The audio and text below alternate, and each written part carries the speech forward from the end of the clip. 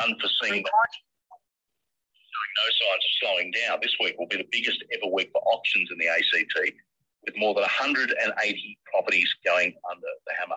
Real estate auctioneer and coach Adrian joins us this morning.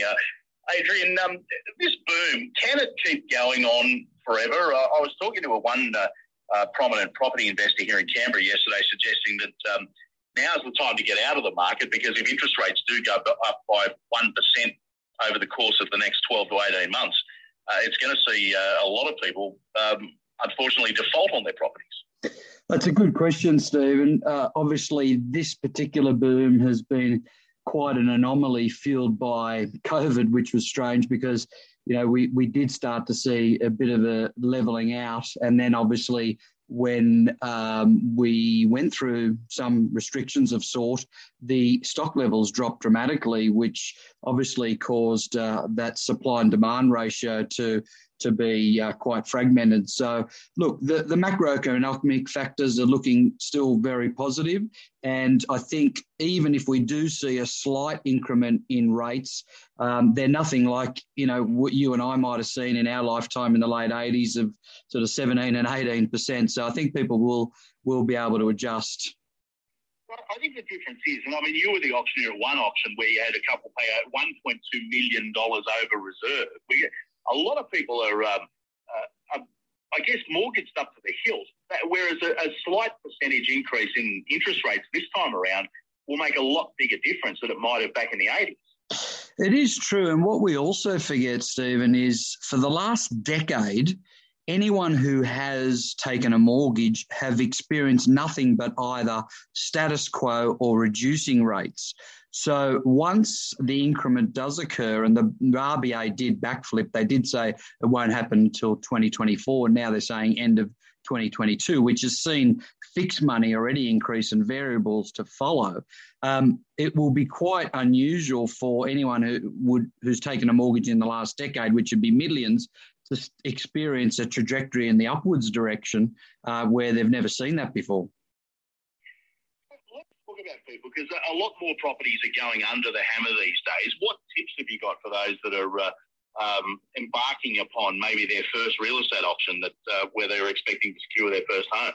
It's a really good question, and being an auctioneer now for nearly 30 years, there is no secret to it. But I must admit, I get asked this all the time, Steve, and what I do suggest is, look, bid early, bid loudly, bid confidently, bid immediately after your opposition does bid. And if you can, use a buyer's agent or perhaps or even a solicitor or accountant, because one thing I've noticed when providing those recommendations based on, experience in the past is I'd usually go up to the highest bidder and say, congratulations, you did a really good job in competing. And they'd say, Adrian, to be honest with you, that was my last dollar. And then I'd go up to the underbidder and say, unfortunately you missed out, commiserations. And they'd say to me, look, I did have more to spend, but it seemed that buyer was so aggressive in their bidding that I didn't want to risk it and push it any further. So, those tips around bidding early, bidding loudly, bidding confidently can portray that image that there's a little bit more in the tank when it doesn't always be the case. As a former auctioneer myself, although I never sold real estate, you want to, I guess, capitalise on the emotion that the bidders are feeling. But if you're advising the bidder, I guess that's the biggest thing, is don't let emotion get into it. That's easy to say, Stephen, but yeah, but I think there's a cocktail of emotion. Obviously that innate competition we've all got in us, and frankly a little bit of ego as well, but a healthy ego. And now, especially even with the Asian culture becoming a lot more confident with the auction process, where in the past it really, again, it was against their culture, but the whole winning aspect of it now, I've found they've been a lot more comfortable with it as well.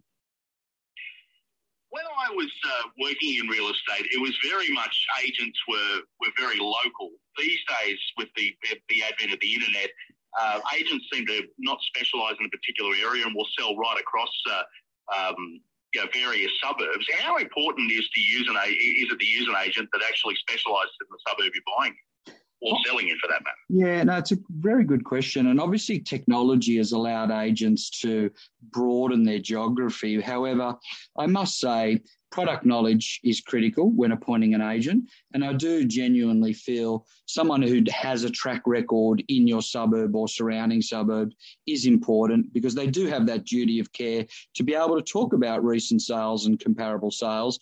So I still think, despite technology may have diluted the importance of that, I do feel that, choosing someone who has a track record in comparable sales is critical. I want to touch on this one particular, and I imagine there's dozens of examples of it, but $1.2 million over the reserve. Does that mean the reserve was set too low? It's a very good question.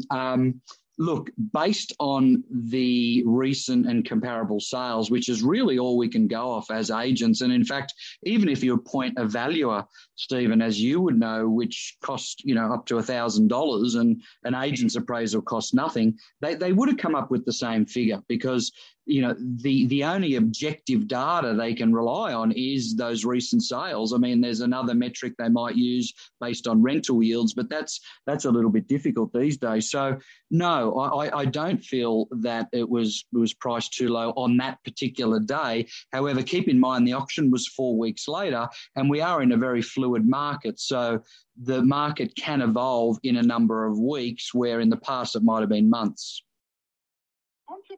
Buyer's agent is relatively new in my experience, probably in the last sort of decade, 15 years.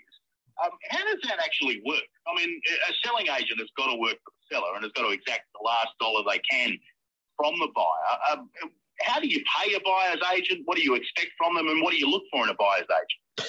Great question. It's certainly a burgeoning industry, and I assume it's evolved out of pure frustration for a lot of buyers. So I've been doing this 32 years, and the genesis of the industry was usually from overseas expats, et cetera, who just didn't have access to agents. But now it's everyday families and buyers who just get frustrated. So I think the importance with buyers agents is they've got a commercial interest in getting the deal done. You would interview a buyer's agent the identical way you would interview a seller's agent. The agent in Australia can't handle both ends of the transactions. In the US, you can.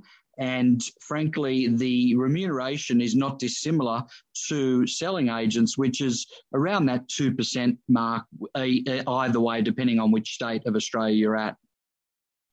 It's it was something that I've never used, but I probably would consider next time I buy property. Adrian, great to talk to you this morning. Appreciate your time. Absolute pleasure. Thanks for having me, Stephen. Adrian Bowe, real estate coach and auctioneer. I want to hear your stories. When was the last time you bid at a real estate auction, and what was the experience like? Did you use a buyer's agent? And did it help? What did it do for you? Give us a call.